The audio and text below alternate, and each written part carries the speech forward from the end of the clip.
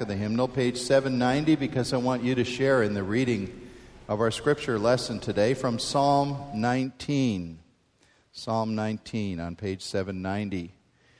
You're looking at several different psalms here for a few more weeks. I'll pick up our studies in Matthew again in mid-August, but I want to spend a couple more weeks, just a summer break here, I guess you'll call it, as we look to the Old Testament and to some certain psalms. I told folks in the early service, I remember when I first took a course in the Psalms. I was still in college. I took a Bible course on the Psalms, and I realized how the Psalms to me had been kind of like a forest. You look at them and you know, you look at a forest and you see, well, all the trees are sort of alike viewed from a distance.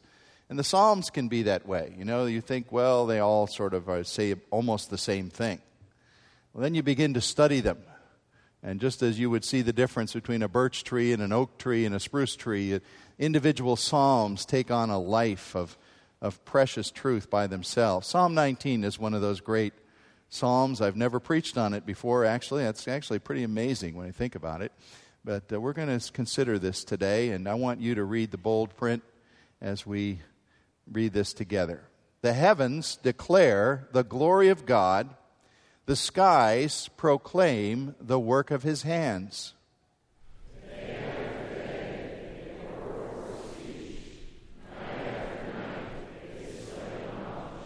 There is no speech or language where their voice is not heard.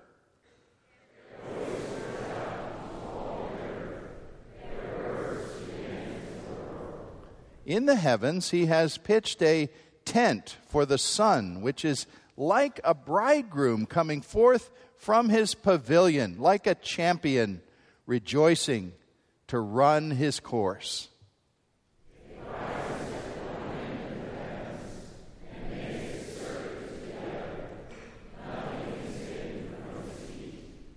The law of the Lord is perfect, reviving the soul.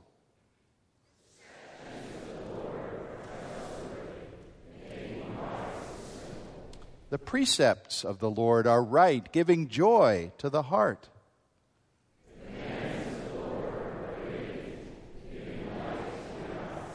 The fear of the Lord is pure, enduring forever.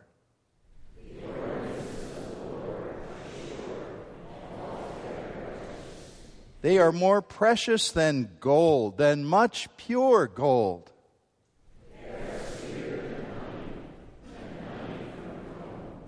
By them is your servant warned. In keeping them, there is great reward.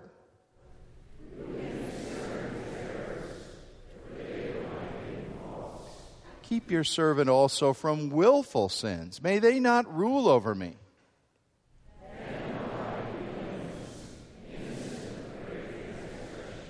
Read the last together with me. May the words of my mouth and the meditation of my heart be pleasing in your sight, O Lord, my rock and my redeemer.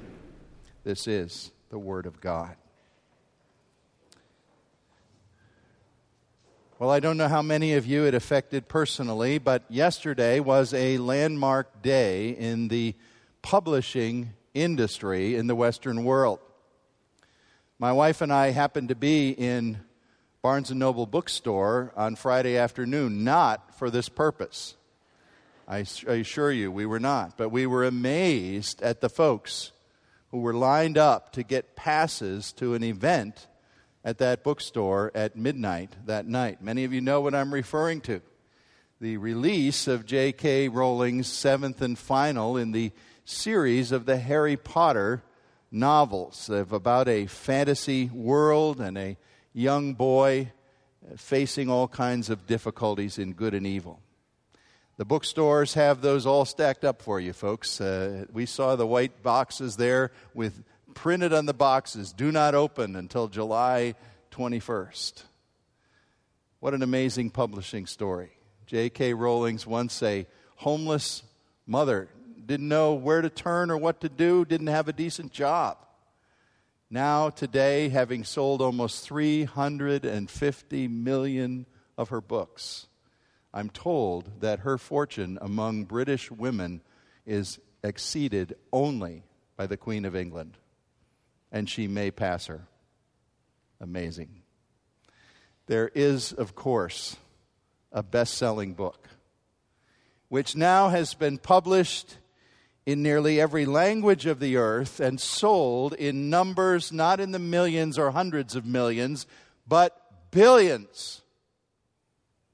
The Holy Bible certainly remains the best-selling publication in the history of our planet. And its record of sales is likely never to be rivaled. But I would have you see today that our Psalm 19, is speaking of not just one, but actually two publications sent from God, given to reveal Himself. First, the book of creation, and then the written book of the Holy Scripture. You see, in Psalm 19 before us here, we have a marvelous and unique story from David. Its opening lines are well known. The heavens are telling the glory of God, and the skies His handiwork. Those lines are familiar to many people. C.S. Lewis, the Oxford professor of literature, said that Psalm 19 is possibly the greatest poem in the Psalter and one of the greatest lyrics of the whole world. Numerous hymns are based on this psalm. I found no less than 7 in our hymnal that either are written directly from it or allude to it. You heard on the wonderful flute music an echo of Franz Joseph Haydn's theme from the Oratorio, the Creation, which uses words and is based on the 19th Psalm. Now, aside from a much longer Psalm, 119, which you may know is a psalm that talks exclusively about the written law of God, here in Psalm 19 is just about the fullest exposition the Old Testament contains about God's revelation in general. Not only His specific revelation of His Word, but His general revelation, as we call it, of His creation. The theme here that David takes up is how and to what end does God make Himself known? And he tells us that there is, as it were, a wordless billboard made of stars and planets and galaxies spangling the night sky that testify, not in sentences or paragraphs, but eloquently testify to the grandeur and the power of God the Creator. And then he tells us, too, about the written book of God's law in Holy Scripture, extending that natural revelation to a more specific end to tell us about God as Redeemer and as Savior. These two volumes, if you will, these two bestsellers from God, speak with one voice, even though they speak distinctly. And so I ask you to join me today in better understanding this 2-volume publication work of God here in His Word. And I want you to see how, before we close, David drew it to a very personal application. First of all, we look at Psalm 19, 1 through 6, and we find this theme. God's book of creation is a wordless and yet eloquent testimony to His eternal glory. The heavens declare the glory of God. That word glory is one we utilize, we fall back on whenever we want to describe that which is resplendent and great and beautiful and majestic, just going beyond the powers of descriptive language. Glory is something normally that belongs to God and God alone.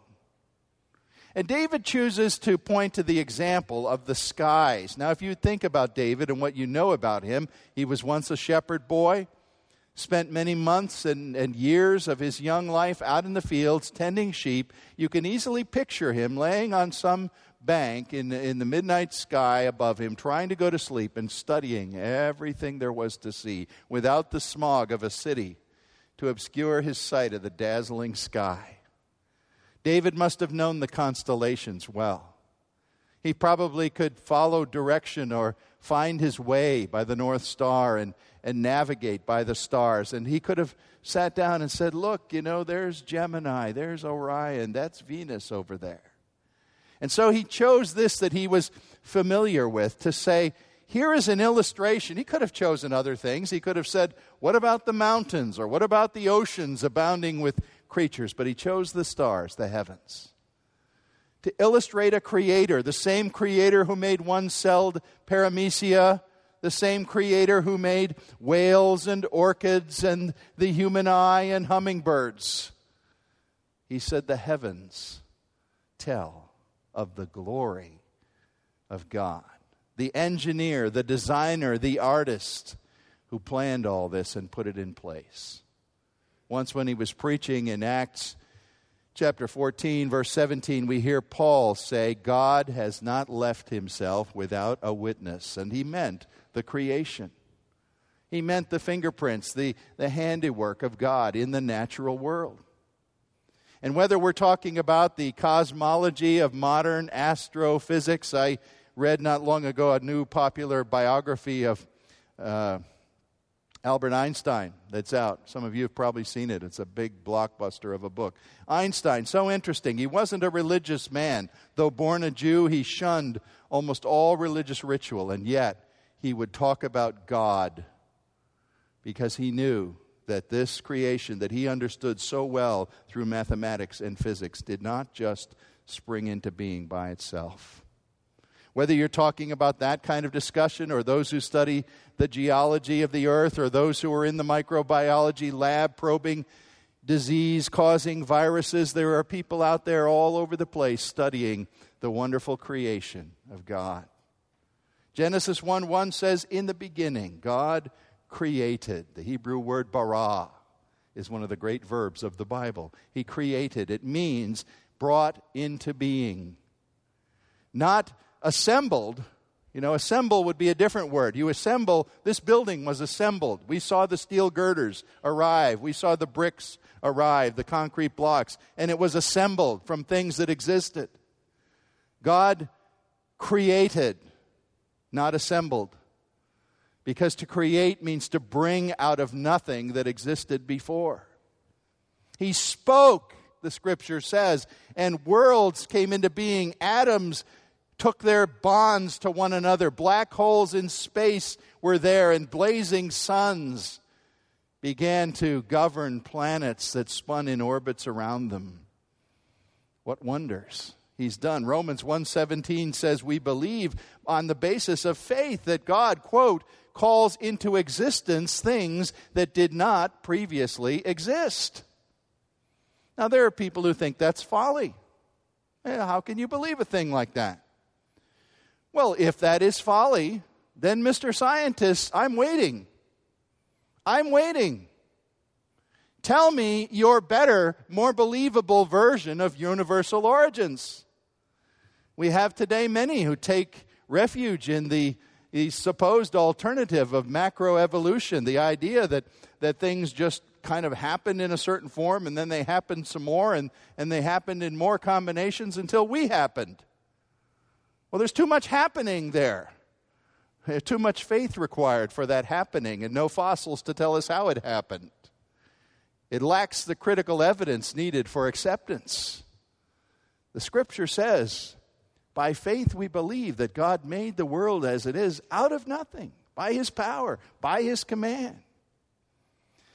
Modern science sometimes gets so wrapped up in the study of the works of the natural creation, whether they be animal or natural phenomenon, that they make those objects of nature into objects of worship. They say, look at this. Here's the pure materialist. He says, look at this butterfly wing.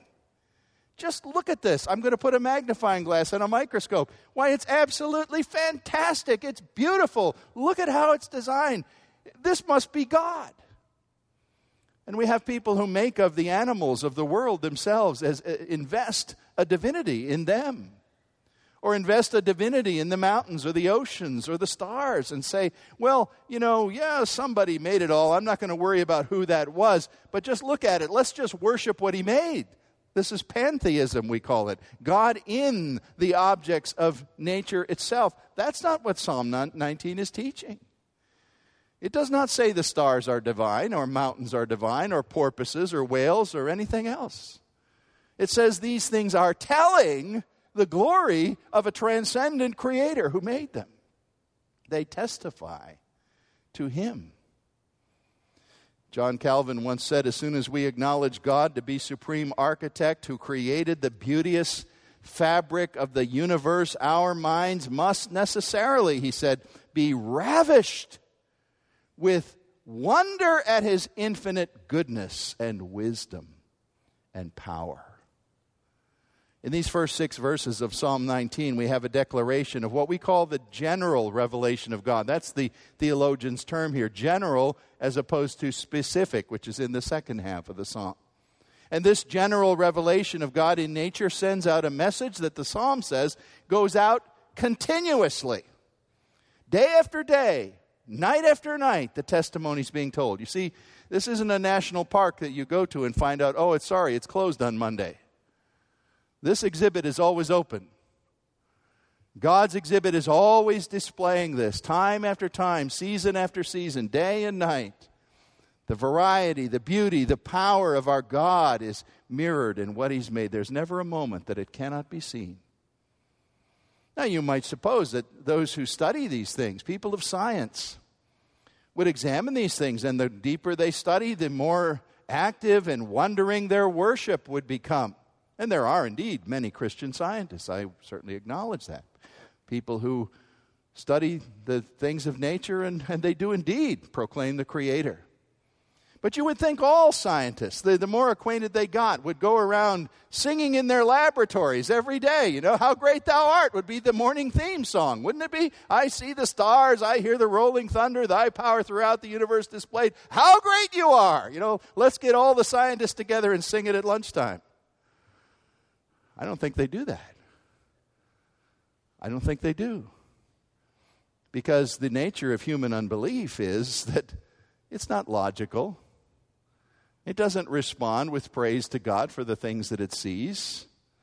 In fact, so perverse and deeply rooted is the fall of man in people that many scientists, the more and more they learn, the more specialized they become, the more knowledgeable they become, whether it's in chemistry or botany or whatever field. They're able to see. They can see the veins in the leaf of the tree, but they can't see the forest. They don't even understand that there is a forest. They say, let me discuss the cells that make up this vein and this capillary action in this leaf. And they don't know there's a forest. And they certainly don't know there's someone who made the forest.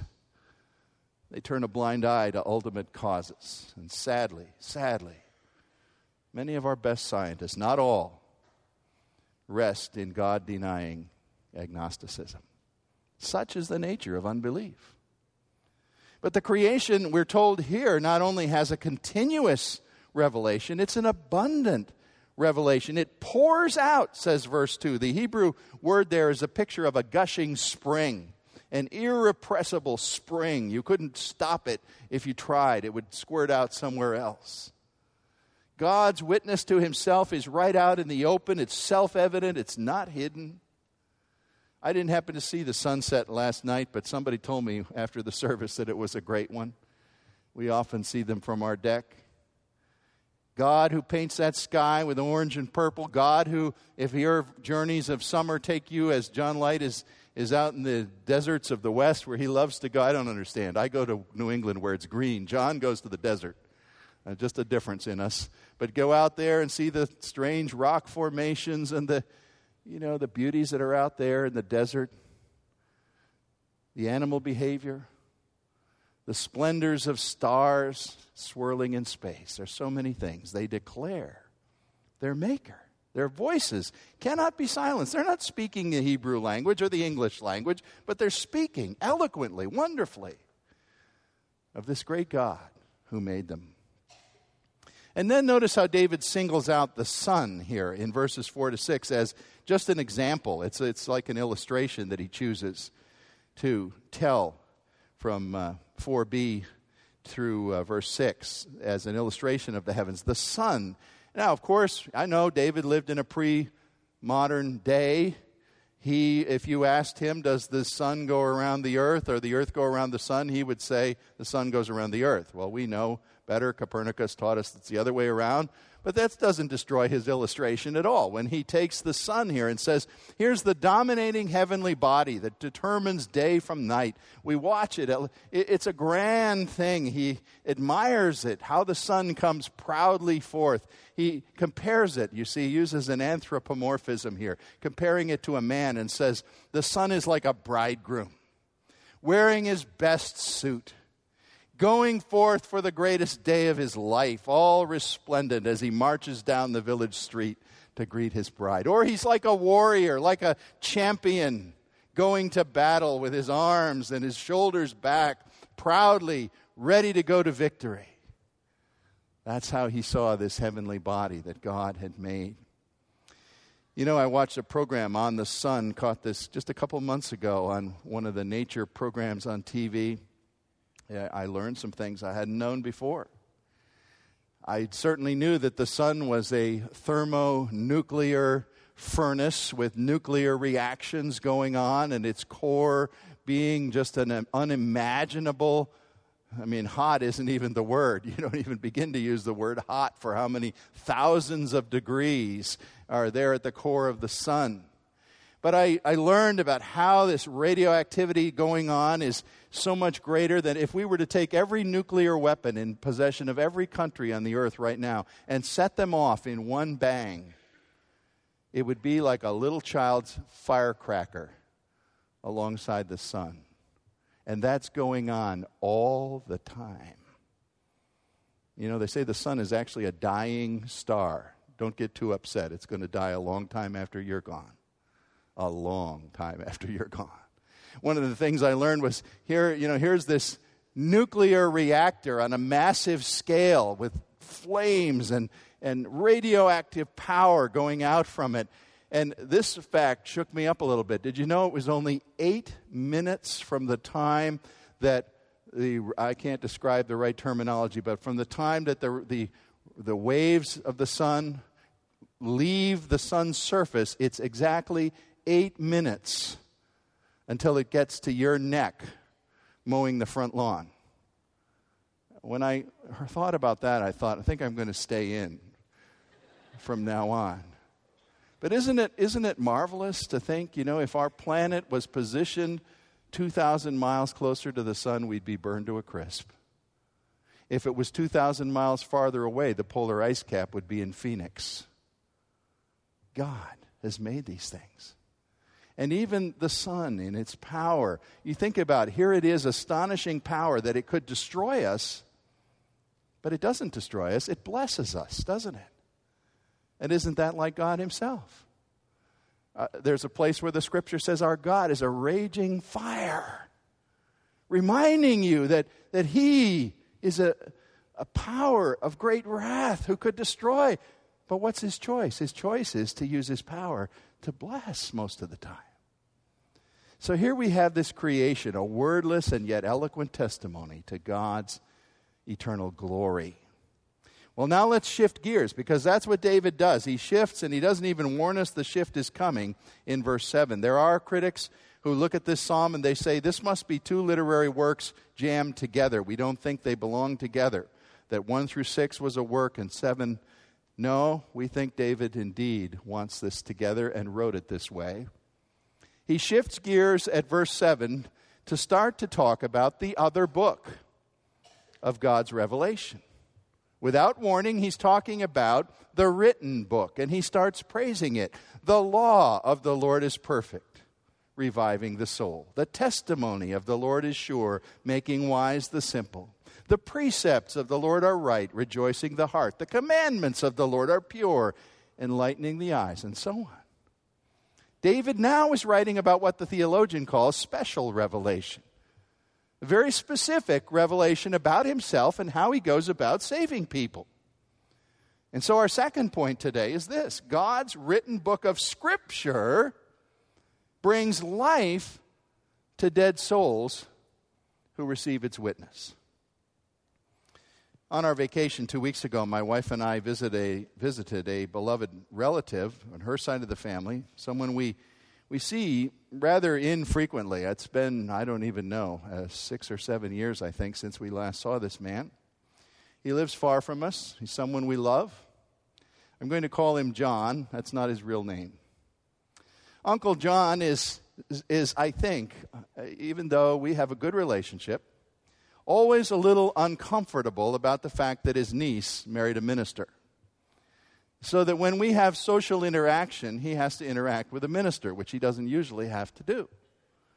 And I found that he does this rather regularly whenever we're together. And it's not an unknown phenomenon. Pastors see this. Sitting down to lunch, I didn't raise the subject, he did. He suddenly started to say, well, you know, I think you both know I don't go to a church, and I don't worship regularly at a church of any denomination, but I have my faith in the man upstairs, and that faith is very important to me, and I worship best when I go to the seashore and the woods and see the things he's made. Now, I respect Uncle John. I love him. But I'm sad for him. Because John can agree with verses 1 through 6 of Psalm 19 and say the things it says. Look at the great things God has done in the natural world. But then, in his religion of his making, he goes no farther than verses 1 through 6. He's satisfied with a vague designer of the beautiful creation. He reads God's first volume, but he doesn't read the second. He knows about God, that there is a God, but he doesn't know God as Father and Savior. He doesn't know his love and his goodness and his mercy and his justice. Because you see, if you only read the first volume of the first half of this psalm, you become accountable to God. Romans 1 says that. Romans 1:20 says his fingerprints are all over his creation, and there isn't any human being ever since that creation who can go away and say, I'm sorry, God didn't give me any evidence of himself. No, Paul said in the Romans, you are without excuse. God has given you evidence. You should be seeking him. And the implication is that if he's given you his written word, you should be seeking that. I'm sad for Uncle John's cliched man upstairs. It's not the man upstairs who will do anything for us. That's a very poor title for the Lord God of hosts. The God and Father of our Lord Jesus Christ, Jehovah, the great I am, Jesus, the morning star, the rose of Sharon, not the man upstairs. You see, Psalm 19, 7 through 11 begins to speak about the sheer excellence of the Bible as God's written word. And we could spend a lot of time on this that we don't have, and so I'm going to keep it to a few minutes. And even though school's out, I'm going to ask the kids to have a lesson here in terms they'll understand. I want them first to see the nouns that are used here about Scripture. Look at the different nouns. Scripture, God's written revelation, is all these things: law, statute, precept, command, fear, ordinance. All these things describe the Word of God. Not just one part of the Bible, the whole Bible. And then he gets into adjectives. This is just like school, isn't it? Perfect, trustworthy, right, radiant, pure, sure. The description of this word of God is many-faceted word. He describes it as having sterling perfection. We are justified when we call it infallible and when we say in its original autographs or manuscripts offered in the Hebrew and Greek as it was authored that God spoke without error. His word is perfect. And then look at the verbs that are here. They're great too. Look what it does. It revives the soul. It makes the simple wise. It makes the heart rejoice. It gives light to the eye. It endures forever. It warns God's servant. It gives a great reward. Now, we could make each of those things a point and go into them. They're all worthy of more study. But I want you to see the collective nature of this great word of God. Maybe the first of those verbs is the most important one. It revives the dead. This word, remember, God spoke creation. He said, let it be, and it was. The word of God that reveals the Lord Jesus Christ dying for us and rising for us, accomplishes the death of our sins and our resurrection to a new life. It's a new birth, the Scripture says. A supernatural birth that the Word of God brings to pass. Just to keep it short this morning, I would point you to what Hebrews 1, verse 1 says in talking about the Bible and its revelation. And there it says that everything the prophets were writing down from ancient times was all leading up to one thing, to one crowning revelation of God's Scripture, and that was Jesus Christ. He's the last word. He's the best word. He's the consummating word. He's not the man upstairs. He's the one before whom you ought to bow, keeping in mind the great creation, keeping in mind the Scripture, and looking to Him and saying, here I find expressed everything God had to say. When I see Him, I see the Father, and so I call Him my Lord and my God, and my dead soul comes to life in Christ. Now today, we could say much more about the Scripture, but I pass to the last and quick point here. Verses 12 to 14, there's another transition. David starts to do something else without announcing in advance that he's doing it. He starts to pray. And he gives us his prayer. Who can discern his own errors? Forgive me my hidden faults, O God. Keep your servant from willful sins, that they may not rule over me. And when you do this, I'll be blameless and innocent of a great transgression. David is saying that God's total revelation actually illumines all the dark places in my own heart, and what results is righteousness. You see, the psalm ends in an intensely practical, personal way. He started out talking about nature, then he talked about Scripture, now it's me. Lord, your word, when I consider what you've revealed, your word goes into me. It starts to probe me. It starts to shed light on things I didn't even know were in there. This is the purpose of God's Word. Not just that we would admire the stars, not just that we would listen to the Scripture and become intellectually wise, but that God's revelation of Himself would get inside us and start to change us. I think David is likening the Word of God here to something like a flashlight or a torch carried into a deep cave where it shines to show us things we didn't know were there. That's what he's praying there. How can I discern my own errors? Lord, my faults are hidden. Show me what they are. It's as if David is saying, why, I'm like a landlord who rents rooms inside my own heart and my own mind, and I've rented it to some people who I thought were clean-cut college boys, and it turns out it's an Al-Qaeda cell planning terror. And it's inside me, Lord. And your word shows me that. Lord, keep showing me what's going on inside me, because it's horrifying to see what's there in the dark cellars of my own heart. But your word lightens it, and the bats start flying out when your word comes. And I'm clean by the work that you've done, that your word reveals when it shows me the cross and the resurrection of Jesus, who died to give me new life and make me clean. How dare you read only half of the publications that God has written for you?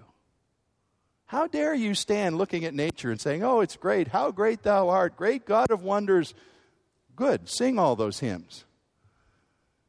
But don't forget the second book, because the second book brings God's work to completion. The work of redemption that shows us our sin and shows us a way of escape in Christ, and atonement done in our place, that all the dark stuff down inside us is illumined. And God, letting us see it, maybe frightens us for a moment, but then assures us that He died to cleanse all that and to take it away.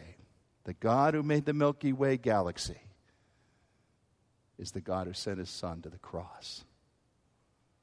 Once God's word comes inside you, it lets you pray with confidence in the last sentence that David spoke here. Let the words of my mouth and the meditations of my heart be acceptable in your sight, O Lord, my strength and my Redeemer. Redeemer. Because He's a Redeemer, His Word accomplishes its work. Father, we thank You for the wonderful fact that You're a self-revealing God. You're not a hidden God. You're not a philosopher's God, just an abstraction. We see You in all Your wonders. We see You in Your Word. We see You in Jesus Christ. Father, open the volume of the gospel to someone who's only read book 1. Introduce them to the wonderful internal work You want to do of bringing new life as Your Word is made known. And You will get the praise for Jesus' sake. Amen.